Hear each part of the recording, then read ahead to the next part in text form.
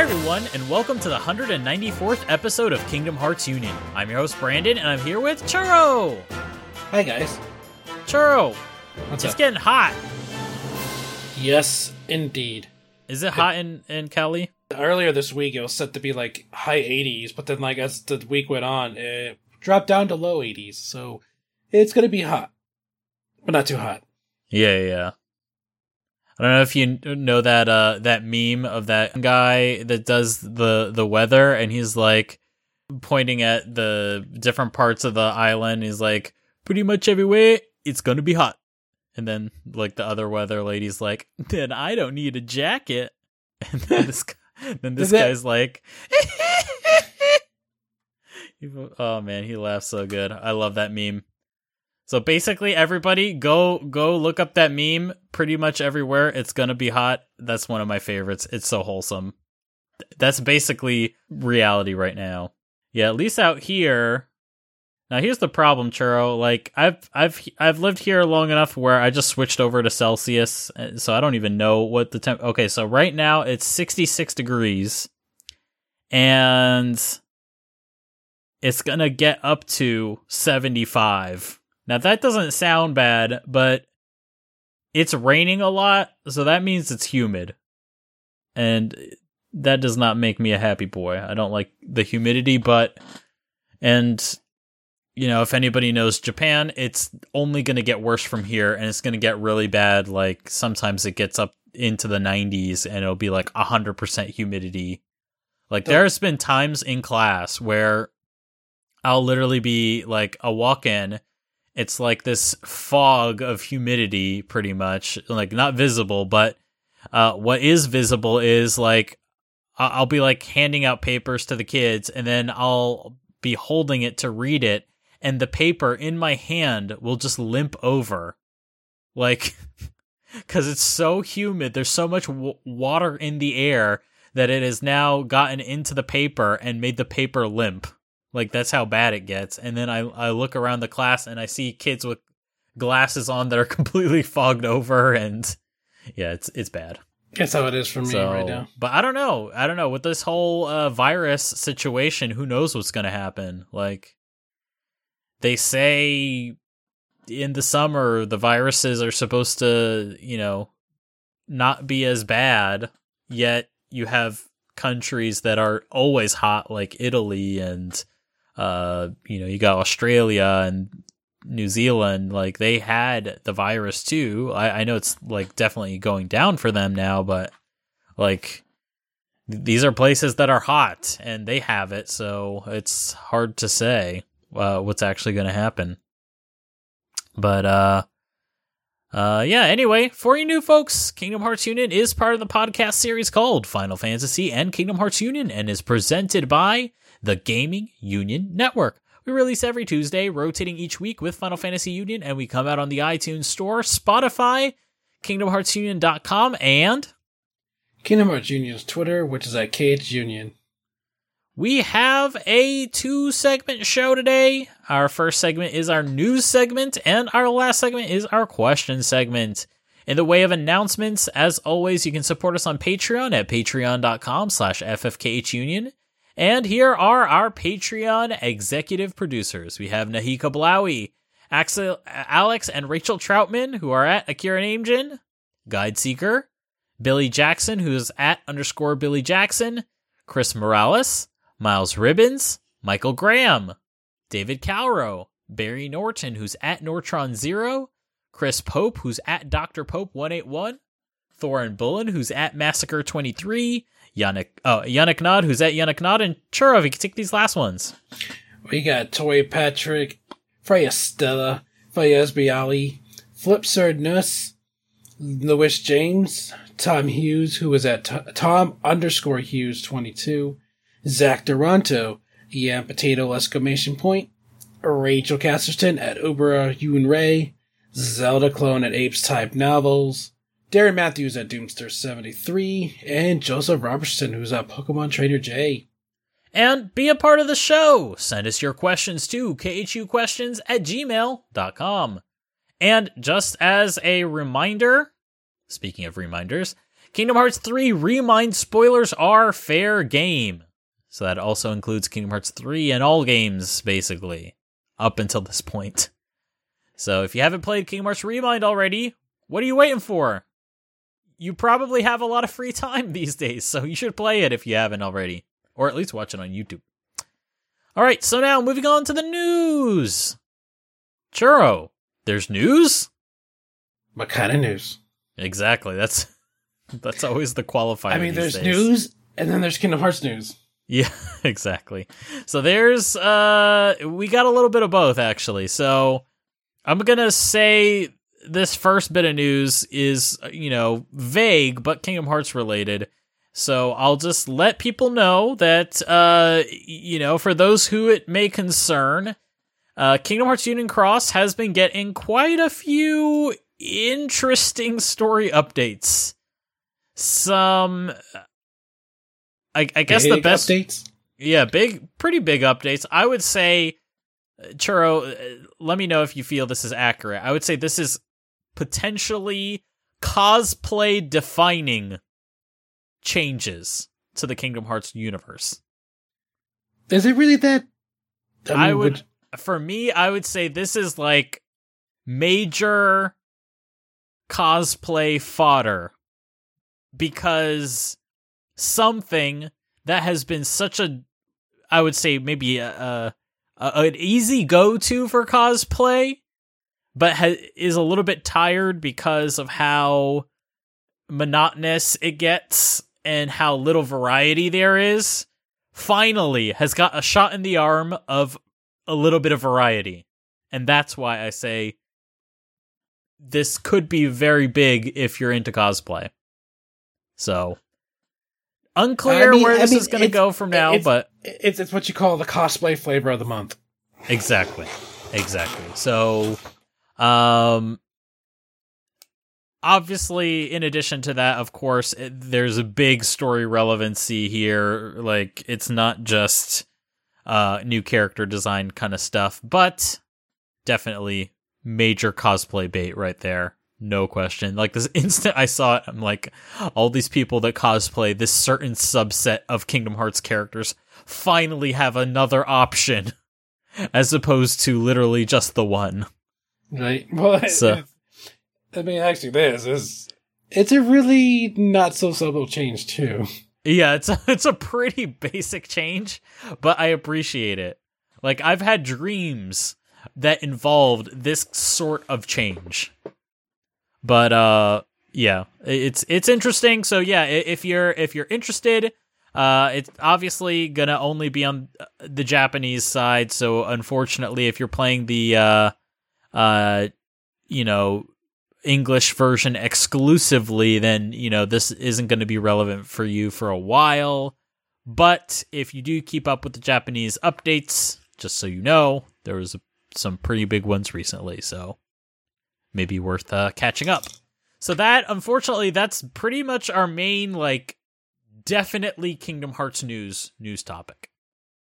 But our next bit of news could, and I would say has a very strong chance of relating to Kingdom Hearts, if not this year, then in the future, because this bit of news is, I think something that could very much shape the way we get our big game announcements.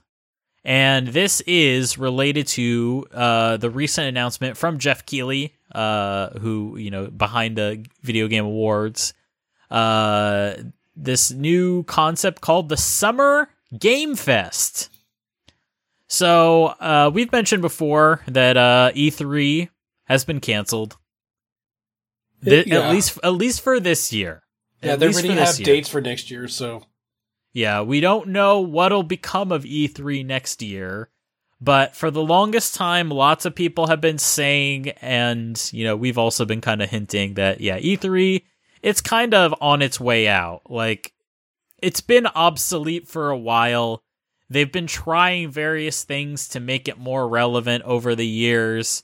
And actually this year, they actually did try, prior to all this COVID-19 stuff, They actually were trying to update the event, and they actually got, I think some of this is speculation, so don't take 100% my word for it, but at least my understanding was there's this fan website called I Am 8-Bit that I think maybe they help out with PAX or something. I think so. I believe so. They were trying to help out with E3, and they were announced to be, assisting there, and I think even before all this COVID-19 stuff, I think even before that, I Am 8-Bit basically dropped out and was like, we're not doing this, sorry, bye. So, so that's just an example of like, E3 was having troubles even apart from this COVID-19 stuff, and then this COVID-19 stuff forced them to cancel this year's E3, whatever it would have been. I think whatever it would have been probably would have been pretty ridiculous, whatever it was gonna be. But the fact that it had to be canceled, I'm worried for the future of E3. And I think the Summer Games Fest is just another thing that, is an affront to, E3 as a concept. Because basically the way this is it is a 4-month-long, fully online series of digital events throughout the summer of 2020. So it's going to start from right now, beginning of May all the way to the end of August. And basically, at least from what I understand, is similar to like a Nintendo Direct, but we're talking everybody. So it's unclear how exactly these digital events are going to work, if they're all going to be like, publisher by publisher. Like, I kind of feel like they won't be. I kind of feel like some events will be like, okay, here are this is the PC game version of it, and then there'll be a bunch of presentations around that. But, a bigger publisher like Bethesda is probably going to have their own thing. Square Enix, they've been known to do their own thing in the past. I think it all depends on how much they have, but I will just say that Square Enix is confirmed to be one of the publishers that will be taking part in this Summer Games Fest too, because two of their biggest titles have been released: Kingdom Hearts 3 Remind, and then 7 Remake. So it's like, the only one they're working on is Avengers, but that's Crystal Dynamics. I say that's see. Yeah, like you say, like if we're talking about what Square Enix games that aren't out are announced, like what of the games that are in development now that we know are announced, like pretty much the only big one right now is Avengers, and that's coming September, right? Yeah. Okay, so September. So there's really not much else that we know about. And at the very least, if we go based on history, Churro, like this is the E3, or not E3. This is normally, because normally when E3 was a thing, this would be the E3 that they announce the big projects, because this is the E3 that kicks off the generation. If we go back and remember, what were the games what were the things that they were showing at this time? Well, they showed off at the PlayStation 4 launch event, they re-showed Agni's Philosophy, and then at E3, that's when they showed for the first time Final Fantasy 15 and Kingdom Hearts 3. And like, going based on Square Enix's track record, this basically is going to be them announcing their big like mega titles for this generation. Because like, if we look at 15 and Kingdom Hearts 3, they literally took the whole generation to release both of those games. So plus they need something to build hype on too. Yeah, because currently, what do they have? They don't have anything. They have Avengers, and that's it. So yeah, so like, this is a good way to kind of rekindle that quote unquote E3 spirit. Yep. It's for them to, because Square Enix is also notoriously known for announcing projects way earlier than than is supposed to be done. Like usually 5-6 years, before. So. This is the perfect time because, Jeff Keighley hinted on Twitter that, he's kind of done with E3 and so he wants to do his own thing now. He saw the success of his, Coliseum. So he kind of went all out with it, considering, through all the COVID stuff. Yeah. But now he's finally, took the Coliseum and made it even bigger and online so that, you can present something to everyone staying at home. Exactly. I'll also point out that this definitely feels very developer oriented in the sense that it's very catered to the developers' needs. The fact that this is a 4-month long series of events as opposed to like a single week where all the things happen, like for many of you out there, you may not know that like for a lot of publishers, E3 is a big part of they have to make E3 a big part of their development strategy because it takes months to make some of the stuff that you get to see at E3 for the first time. Let's talk about 7 Remake for, the first trailer that we saw. That trailer, that took several months to make, and as far as we know, they were working on that as early as 2014, a year in advance. Coming up with the ideas for it and then getting Visual Works to make it and all that stuff. Like it takes time to make these trailers. And of course, they've been working on it, but it takes a lot of effort to do that. This whole COVID-19 stuff, working from home can definitely throw a monkey wrench in a lot of this. So by giving developers a 4-month range of where they can have these events, that allows them that, if certain teams, if they have a particular demo or if they have a particular trailer that is just not quite there yet or a little bit buggy, which we've definitely seen at E3 that happens sometimes where, bugs appear live on stage. To avoid that sort of stuff, by giving them this 4-month range, it gives them a chance to polish things up and make them even nicer and, not impact the developers as hard. So this is definitely, in my eye, a good thing for developers, the fact that it's 4-month long. Now, the downside is for us, the gamers and the people covering the games, is it makes it a lot harder to get the news together because we're not really sure when this stuff is going to happen. I will say, though, the first big event that we do know about that will happen as a part of Summer Games Fest is going to be on May 7th. So this is going to be just after this podcast goes live, May 7th. And it's going to be Xbox. Xbox Series X, first gameplay reveal. It's unclear how big of an event it's going to be, if it's going to be the same as the Microsoft conference that we usually have, or if it's just going to be, a smaller thing. That's unclear, but so far, it's kind of weird actually, Churro. This is the year that Xbox Series X and PlayStation 5 are supposed to come out, and we have yet to see anything running on the platforms at all. If you go back to PlayStation 3, we saw PlayStation 3 and Xbox tech demos in 2005. And, in the case of the PS3, that was more than a year in advance that we were already seeing stuff on the PlayStation 3 being shown. A lot of it ended up being, bullcrap, but at the very least, we were seeing stuff and got to see kind of a glimpse of what we can expect.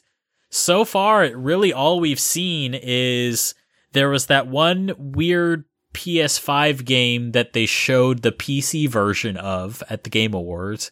And then there was also that Hellblade game that they showed a small clip of in-engine footage, but as far as we know, that wasn't necessarily running on an Xbox Series X, but was probably running on a PC. But yeah, it's Unreal Engine 4 and it's using all the same technology, but at the end of the day, it wasn't gameplay. So who knows what it's going to end up actually looking like on an actual console. So this is going to be our chance to finally see, a real next-gen game running on a next-gen console. So if you're interested in seeing that, that's going to be May 7th, Xbox Series X conference. We're unsure if any other developers are going to be there, and we don't know if Square Enix is going to be involved in it at all, and we still don't know what Sony's plans are, but I mean, this is the time to hype up the PS5 and Xbox Series X. This is the time. Like, it's already well past time, honestly. Yeah, because they've already stated that it's still on set for holiday 2020 release, but they're not going to have enough consoles produced because of, they don't want to step their mark like they did with this current gen. Plus production with, with the COVID virus going around, that's going to affect, production of making these consoles. Yep. So I would definitely say throughout this whole situation of the Summer Game Fest, I would say definitely give it a look, but it's a good idea to temper your expectations. We don't know how COVID-19 has affected, our favorite developers' plans for announcements at these conferences. I think regardless, for the most part, they should have already been working on a lot of this stuff, but it's hard to say. Every developer is different. Nobody was ready for COVID-19, especially game studios. Game studios weren't ready. Society wasn't ready. So there's definitely a lot of room there that certain studios may have not been ready. Work from home is is easier for some studios than others. I would say, you got to understand that games are a very secretive business, and even though, you can technically, from a technical standpoint, make a lot of this stuff at home. Unreal Engine 4 is a free download. Anybody can use it. Most artists, I can speak from experience, most artists own a copy of every 3D modeling software at home because how the hell did they get the job if they weren't working on it before they got the job? So, while people can make the games at home, it doesn't necessarily mean they have the access to, because a lot of studios have security measures in place. Like, could you imagine, being in the Kingdom Hearts team and being like, all right, I'm going to start working from home. La-di-da-di-da. Let me just download the latest build of Kingdom Hearts 4 so I can bring it home with me and just work on it on my home computer with my home router. Like, not safe. As you can see with what happened with Last of Us 2, a lot of basically everything important to that game got leaked. So, yeah, as you can see, this is definitely a concern, and definitely a lot of Japanese studios, I can say, have this concern because they're very secretive, but maybe not exactly ready for it. I will also say, I think it was last month, Square Enix did confirm they had at least one staff member that tested positive for COVID-19. So they didn't say after the fact what the result of that was, in terms of did they shut down the studio at all? Was there any gap in development for any teams? What team were they on? They didn't mention anything about that. They just mentioned that a staff member had contracted the virus and tested positive. So, yeah, long and the short of it is, temper your expectations. Don't expect too much, but I think it is a good opportunity to see how this sort of thing can work.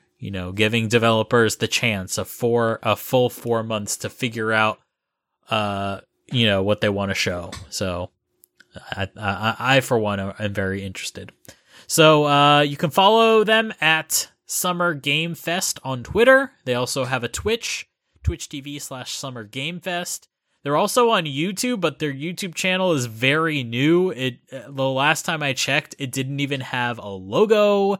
It didn't have its own URL. It's just, if you want to see it on YouTube, you have to search Summer Game Fest, and hope you find the right channel. I would say for now, stick to their Twitch and Twitter. That's probably the easiest way to get to them. And as stated before, May 7th, that's going to be the date for the Rockstar Conference. And just a quick rundown of all the publishers that have been confirmed to be in it. We got 2K, Activision, Bandai Namco, Bethesda, Blizzard, Bungie, CD Projekt Red, Digital Extremes, EA, Microsoft, Sony, Square Enix, Private Division, Riot Games, Steam, and Warner Brothers. So far, those are the confirmed studios, and then in the next coming weeks, there'll be several others. Potentially Nintendo. Nintendo's the only one on this list, or the only one that I can definitely see is not on this list, and I actually kind of heard that maybe they might not have a direct in June, which is kind of sad, but I guess we'll have to see how that turns out. But yeah, so far no Nintendo, so I guess we'll have to see what happens there. So yeah, I think that pretty much wraps up the news for this episode. So now let's move on to the question segment. Our first question comes from Jake J, and they ask, is that really where they're going to leave it with Winnie the Pooh in Kingdom Hearts 3? There was no point in having it. It's like they wanted to do it to keep up with the tradition, but gave up 10 meters into a 100-meter dash. I mean, yeah, it seems like a really weak send-off if that was the last of Winnie the Pooh. Yeah, I gotta agree. Because, like, basically the 3 minigames are the same concept, but just with different, things, one's like vegetables. It's basically one minigame for the most part. Yeah, and it's like, and there isn't really much of a story. It's just basically, it was really weird. I actually played it recently, and it's like, okay, so Merlin's like, oh, or no, Chip and Dale are like, oh, Merlin was saying something about a book. He's in Twilight Town. So then you go to Twilight Town, right? And then you talk to Merlin, and then you're like, oh, so you said something about a book? And he's like, wait, what are you talking about? Oh, a book. Oh, this? It's like, so Merlin didn't seem like he knew, even though Chip and Dale said Merlin is the one that asked. So that was unclear. And it's like, okay. And then he shows you the Winnie the Pooh book, and it's the regular old Winnie the Pooh book, but then Sora's not on the cover. So then Sora freaks out, like, uh-oh, I'm not on the cover again. What happened? Here we go again. And then you go into the book, and like, but Pooh still remembers Sora. That's fine. And everything is cool with everybody, and it's just like, oh, and Sora's literally like, oh, I guess I'll go then. Bye. And then it's like, Rabbit's like, no. I need help with the carrots or whatever, or the vegetables, and then you help out with that, and then you help out getting honey by getting the flowers, and I guess like the long and the short of it is like, the basic of the story was about like, your ties with people sort of wearing thin if you don't keep up with them all that much. But they're really that was pretty much it. Like, it wasn't really a big statement. Yeah, and like, it didn't really go anywhere. Because it's like, I mean, because I think they try to bring in the whole Sora being almost taken over by Master Xehanort from Dream Drop Distance, because they did bring that up in the beginning of the game when he lost his powers and all that. Yeah. So I think it was just an excuse to say, hey, you almost got taken over by the darkness, so it's best for you to kind of like go back and repair your bonds with, with Pooh Bear. It's like, just an excuse to say, hey, let's it's go been back a while. and do something simple with Pooh, because let's just do it. Yeah, and to me, that completely ruins, like, the send-off you had from Kingdom Hearts 2. Like, Kingdom Hearts 2, Winnie the Pooh forgot about Sora, so you had to, like, spend time finding the torn pages and then having them remember Sora, and then, like, you have that sad scene where they, looking at the moon, and, Sora finally tells Pooh, I'll always be in your heart no matter what, and then... Yeah. It was such a sweet send-off, and then this is more like... It's like... Pooh's here, whatever. It's actually, like, kind of a depressing version of the same message from Kingdom Hearts 2. Because, like, in Kingdom Hearts 2, that was the whole deal. You know, he had his whole Chain of Memories experience, and everybody forgot Sora, not just Pooh. But then Pooh had problems because there were literally pages ripped out of his book, so he had to help out with that situation and help Pooh remember him. But in this version of it, Pooh only is slightly getting unfamiliar with Sora, not forgotten him, but then you reacquaint with Pooh, and then you're fine, and then Sora appears back on the front page of the book, but then it kind of leaves you with kind of a depressing message. Is like, oh, yeah, you need to keep up with your friends, because if not, they're just going to forget you at some point, and, like, there's really nothing you can do about it. Like, there's no viable way. Like, in Kingdom Hearts 2, Kingdom Hearts 1, it's like, oh, don't worry, Pooh, like, I'll always be right here. Pokes him on his tummy, pokes him in his heart, and it's like, okay, this is where I'll be, always. But then Kingdom Hearts 3 is like, not really, actually. If you don't keep up with your friends, you're going to fade away from their heart, and there's nothing you can do about it. So if at any point, Sora, you end up disappearing from this world and can't go back to Pooh, he's just going to forget you, and there's nothing you can do about it. And like, that's basically the message. And it's really dumb because, like, you know, Sora had this whole speech, you know, in Kingdom Hearts 1, how, you know, the bonds he made with his friends, as long as they don't forget each other, you know, it'll never go away. And then the whole Chain of Memories spiel is that Naminé tells Sora, you know, your memories are not really gone. They're just buried deep. Exactly. Underneath. You just gotta go dig them up. And here it's like, oh, well, he's gonna forget about you, and there's nothing you can do. And it's like, okay, way to kind of like cancel everything out. Yeah, so I'm with you, Jake J. I hope if we do get another Winnie the Pooh, I hope that's actually it does better. Because there, I mean, let's just let Pooh Bear be Pooh Bear now. You know, don't need to bring that's Pooh Bear back anymore. Kind of what I would prefer. Is okay. I'm gonna pitch you this, Churro. What if the solution for Winnie the Pooh is not Sora try to be his friend and get on the cover, but instead find Christopher Robin to be that forever friend for Winnie the Pooh that will never leave his side, and then Christopher Robin can be the rightful person on the cover and leave it there. Like, Pooh's got his friend, you know, we'll always be friends, but you'll never have to be alone. Basically giving Pooh that final farewell, saying, you know, I can't keep doing this because things happen to me.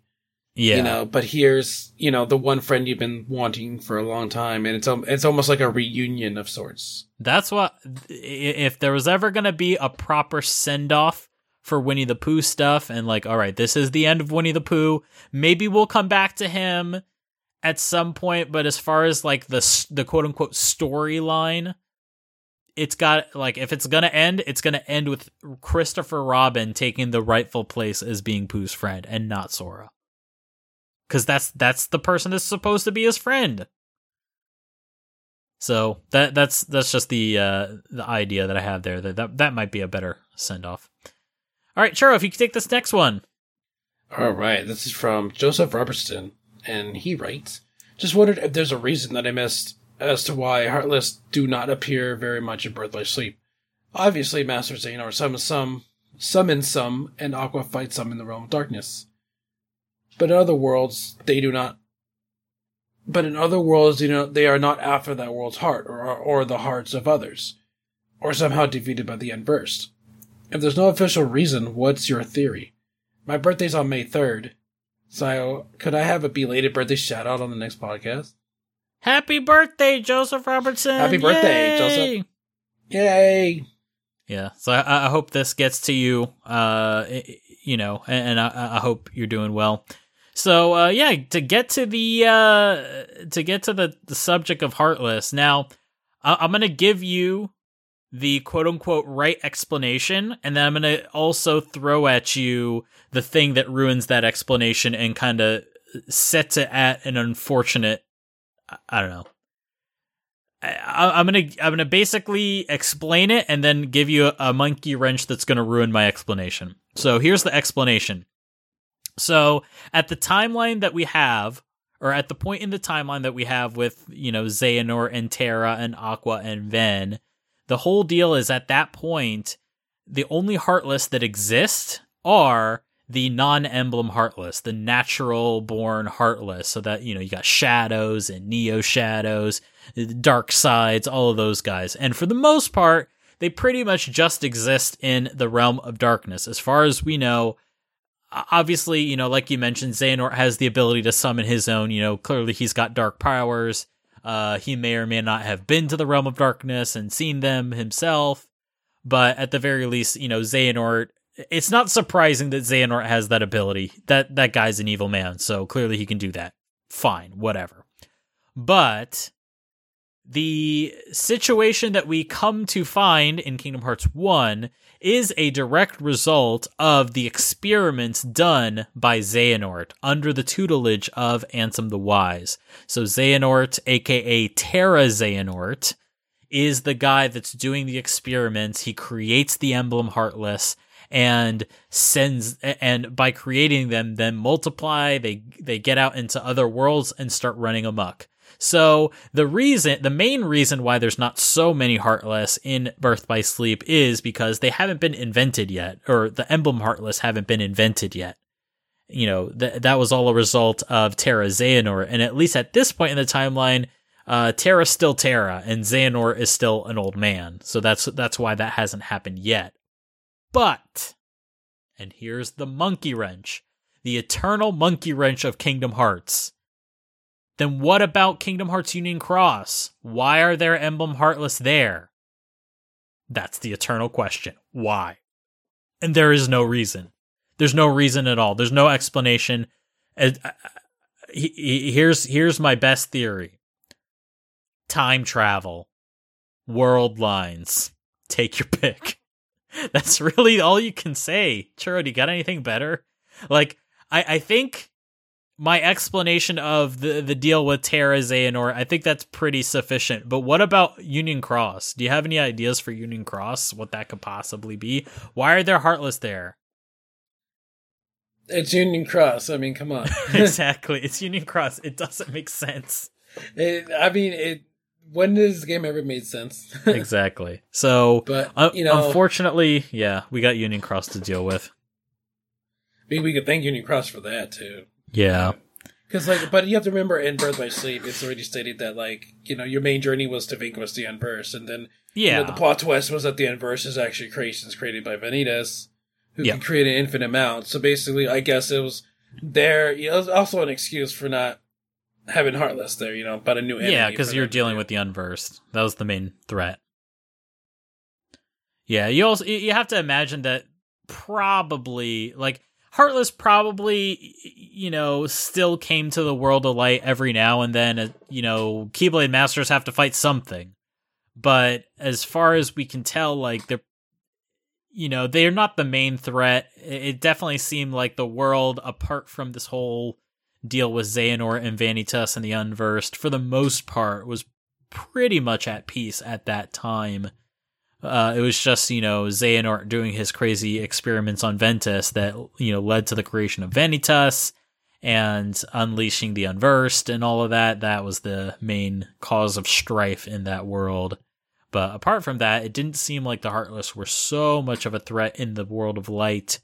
But that definitely doesn't, preclude them from existing in the realm of darkness. They're very much existing in the realm of darkness, but they're, for the most part, it seemed like things were at balance, which kind of makes you think, for Xehanort being someone who is so worried about balance, it kind of seemed like the world was at balance. The darkness was in the realm of darkness and the light was in the realm of light.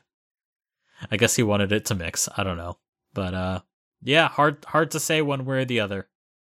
All right, so this next question comes from Von John, and they ask, do you think Sephiroth and Cloud went to another world line in Kingdom Hearts 2? If so, now that Sora has seemingly crossed into another world line, is there now a chance of running into them again? Knowing tomorrow, more likely. Yeah. I mean, but you have to remember that these characters, Final Fantasy characters, are not the same characters in, Final Fantasy. Yeah. So basically they're Kingdom Hearts versions of Final Fantasy characters. So basically they're their own person in that universe. So with Sora, I mean, it's a possibility Sora can run into him, no doubt, but like, Yeah.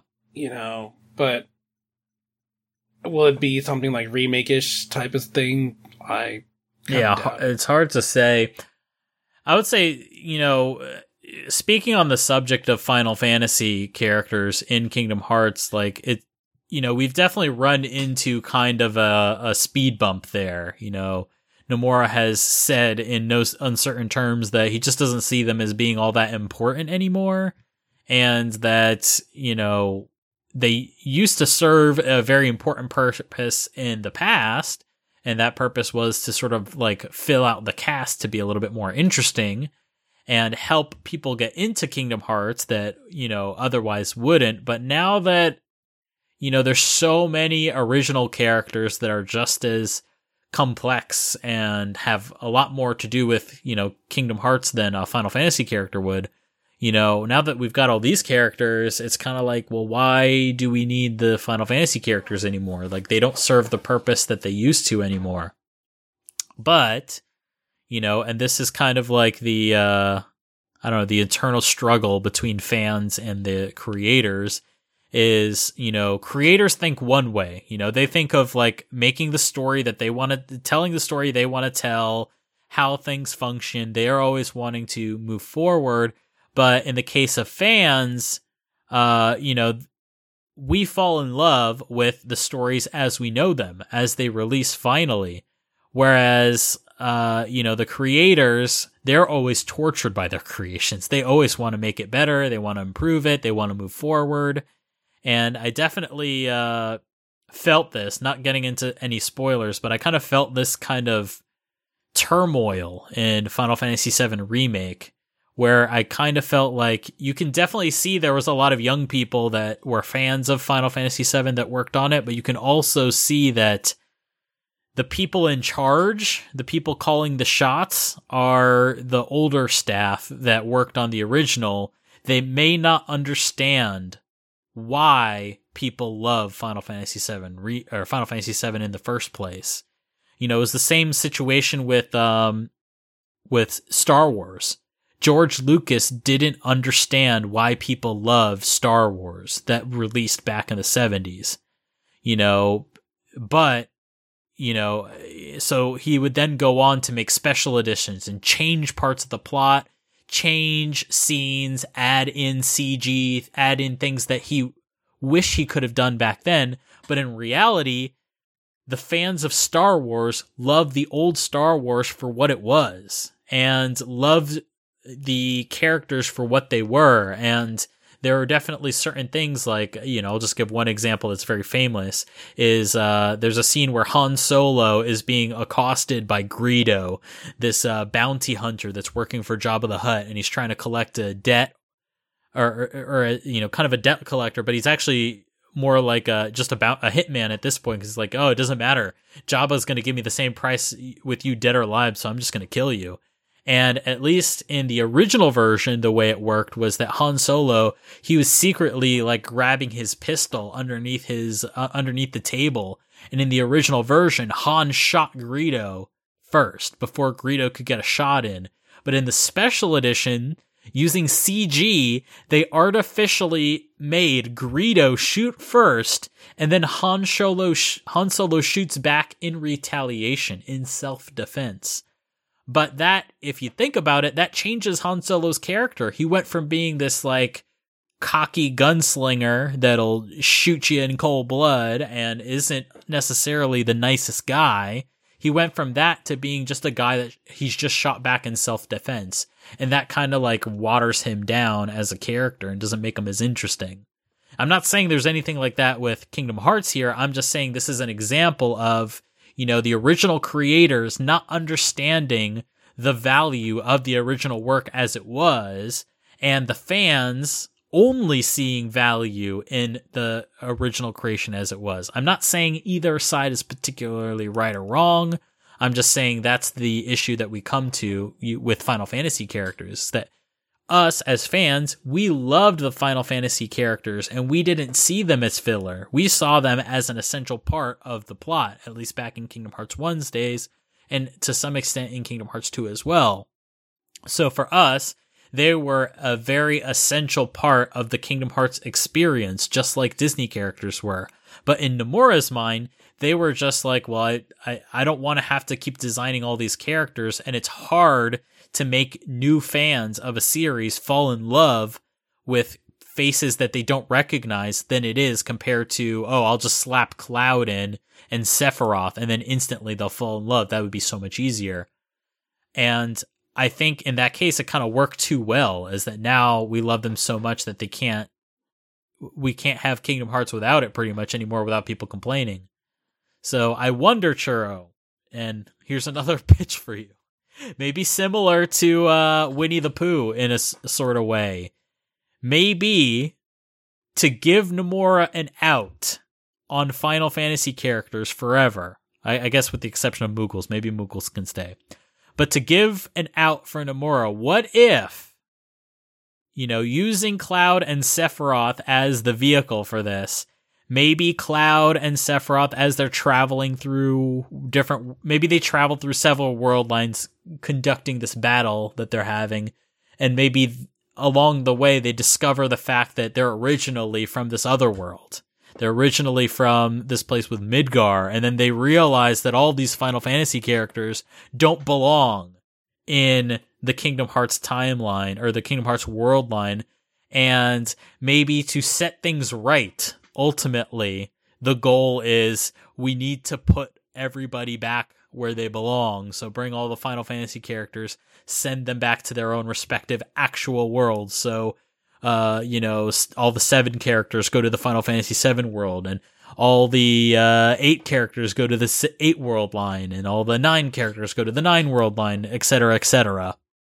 And maybe that's the situation, and maybe by doing that and making that, kind of a sub storyline in one Kingdom Hearts game at some point, Nomura can finally put to rest the Final Fantasy characters, and then he doesn't have to do Final Fantasy characters anymore. He can just put them all back, have a whole storyline about it, make it nice, and that'll be the send-off. And then if he really doesn't want to do Final Fantasy characters anymore in Kingdom Hearts, that's, at least in my mind, that's a good way of taking care of it and being done with it, and that's it. Well, some of the Final Fantasy characters already made home in Radiant Garden. Yeah. So, and they grew up there, and that's how it is. What I'm sort of suggesting is instead, and maybe it would just be their heart or whatever, they can be reborn in the other world. I don't know. Just something that if Nomura really doesn't want the Final Fantasy characters in anymore, give them a send-off. That's what I would want. Is if they really don't want Final Fantasy, if he really doesn't want Final Fantasy characters anymore, don't leave us hanging like in Kingdom Hearts 3, where it's just like, oh, they just weren't doing anything important.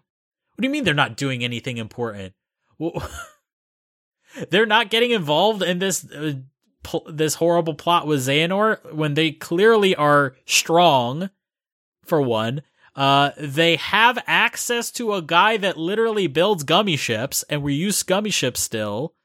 Like, there's so many reasons they should be involved, apart from the production standpoint of having to put them in the story. Like, there's so many reasons they should be involved, and the main reason they're not involved is Nomura doesn't want to put them in anymore. That's the real story. So I'm just saying, like, instead of just leaving us hanging like that and just forgetting them, like, kind of like in Dragon Ball with Akira Toriyama. Akira Toriyama always forgets characters that he's made. So instead of doing that, why not let's give them a send-off and be done? And then you don't have to deal with them anymore. That's just... There you go. That's my pitch. Deal with it, and then, then the fans will be happy. Maybe they won't be happy, but they'll feel satisfied because there'll be a send-off. They won't be happy because they were upset they weren't in the base Kingdom Hearts 3. And then when they were revealed in Remind, everybody lost their minds. But then when they realized how small their part was, then they got mad again. Exactly. So instead, if they got a significant role, they got a significant send-off, they may not be happy, but they'll at least be satisfied. Okay, they were sent off properly. We don't have to worry about Final Fantasy characters anymore. They're fine. It's also the same situation that we're kind of in, but to a lesser extent with the World Ends With You characters. We were introduced to them. They left and, went back to their world and their situation. But we were left with a, we'll see you someday, see you in Shibuya, the famous last words of Neku. So we're left there with a little bit of desire there of like, oh, I guess like, I'd like for Sora to reunite with him again. That would be great. Like, it would be great to reunite again. So I don't know. I think if you really want to be done with a certain set of characters, you can't leave it like that. You have to leave it at a more definitive place and like really end it and just be like done and like decide.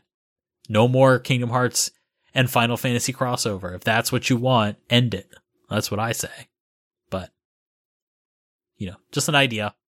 At least for me personally, though, Churro, I love the Final Fantasy characters. If it was up to me, keep them in. It's always cute to see them.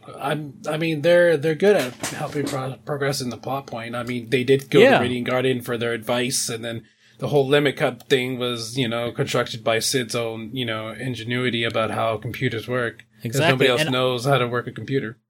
And on top of that, like, I'm just so done with it just being Yen Sid that has to... Yen Sid has to carry so much of the, annoyance of explaining the plot to Sora. Like, let's lighten Yen Sid's load a little bit and let some other characters do it. That's why I'm glad they brought in the fairy godmother. That was nice. Sid helped a little bit.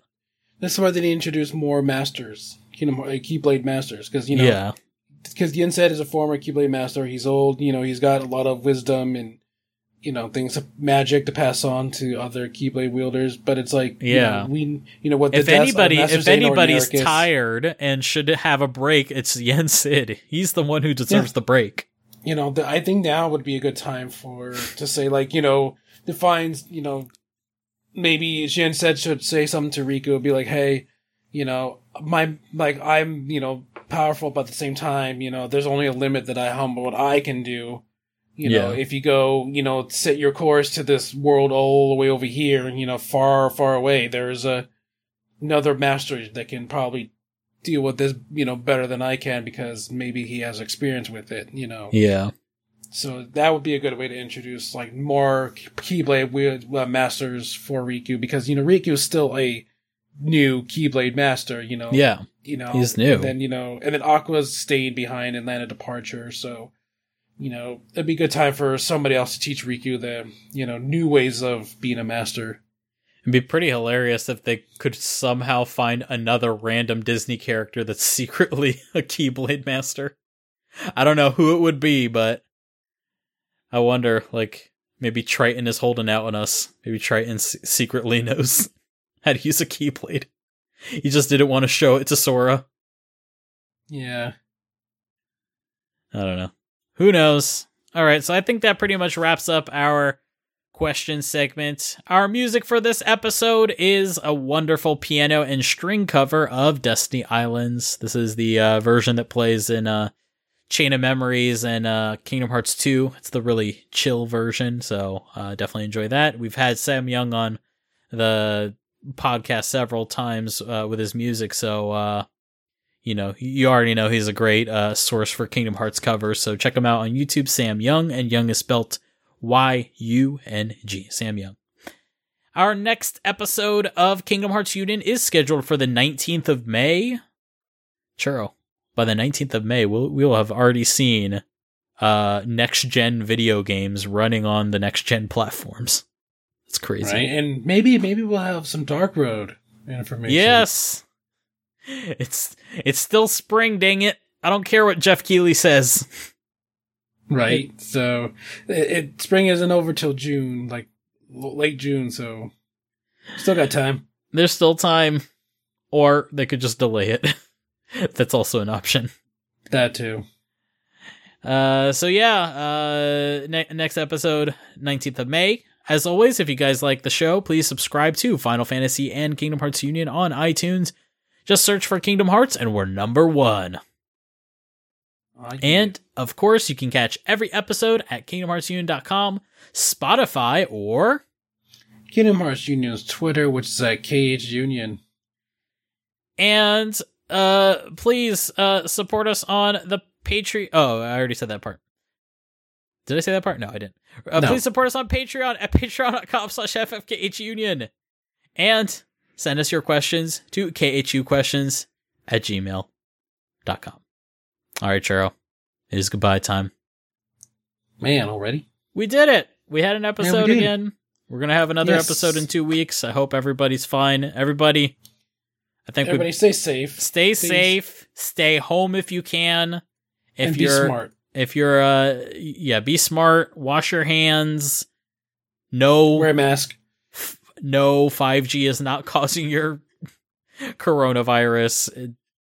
Please keep buying smartphones. It's good for the economy. I'm very excited, Churro, personally. I'm like, I don't know where you are with your phone, but I have a iPhone 10 still, and I think I'm gonna look to upgrade this year to a 12, whatever that's gonna be like. So I don't know if you are looking to upgrade this year, but I kind of am. I'm ready for that. So I'm excited. I don't know though, like people are saying that, you know, they're installing 5G everywhere, but I haven't seen anything personally here.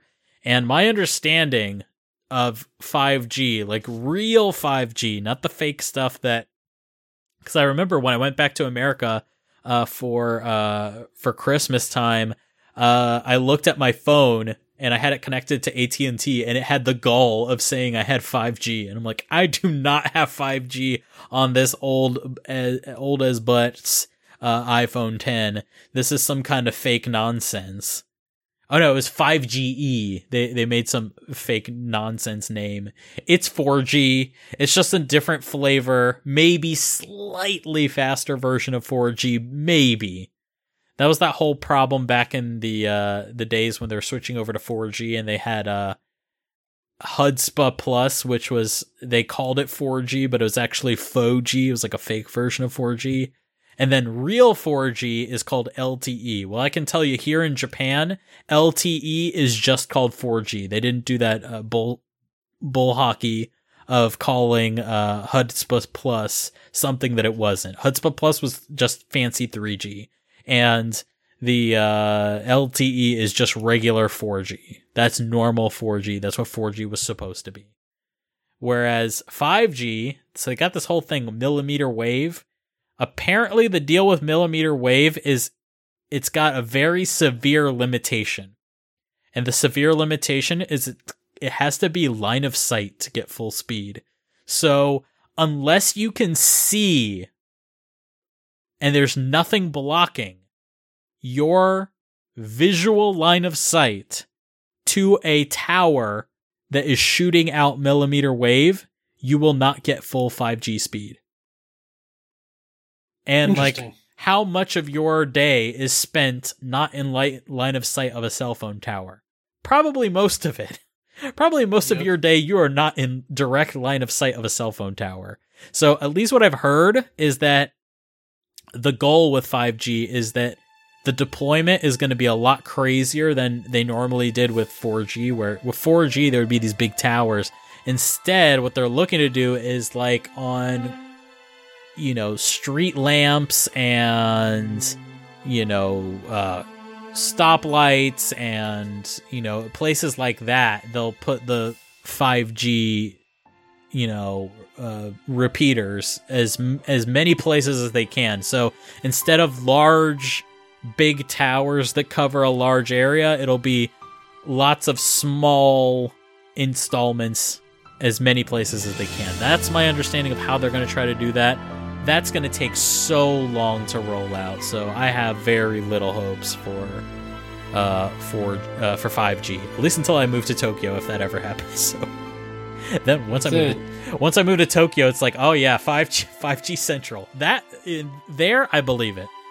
Where I live now, no way. We're never getting that kind of 5G. Never. But yeah. I guess the moral of the story is save the economy. Buy some crap you don't actually need. I'm kidding. Save your money. But if you want to help the economy, buy something. All right, Churro. let's say our goodbyes. Bye, guys. Thanks for tuning in. Stay safe and, and all that. And we'll see you next time. And I'm Brandon saying goodbye. This has been a KingdomHeartsUnion.com production.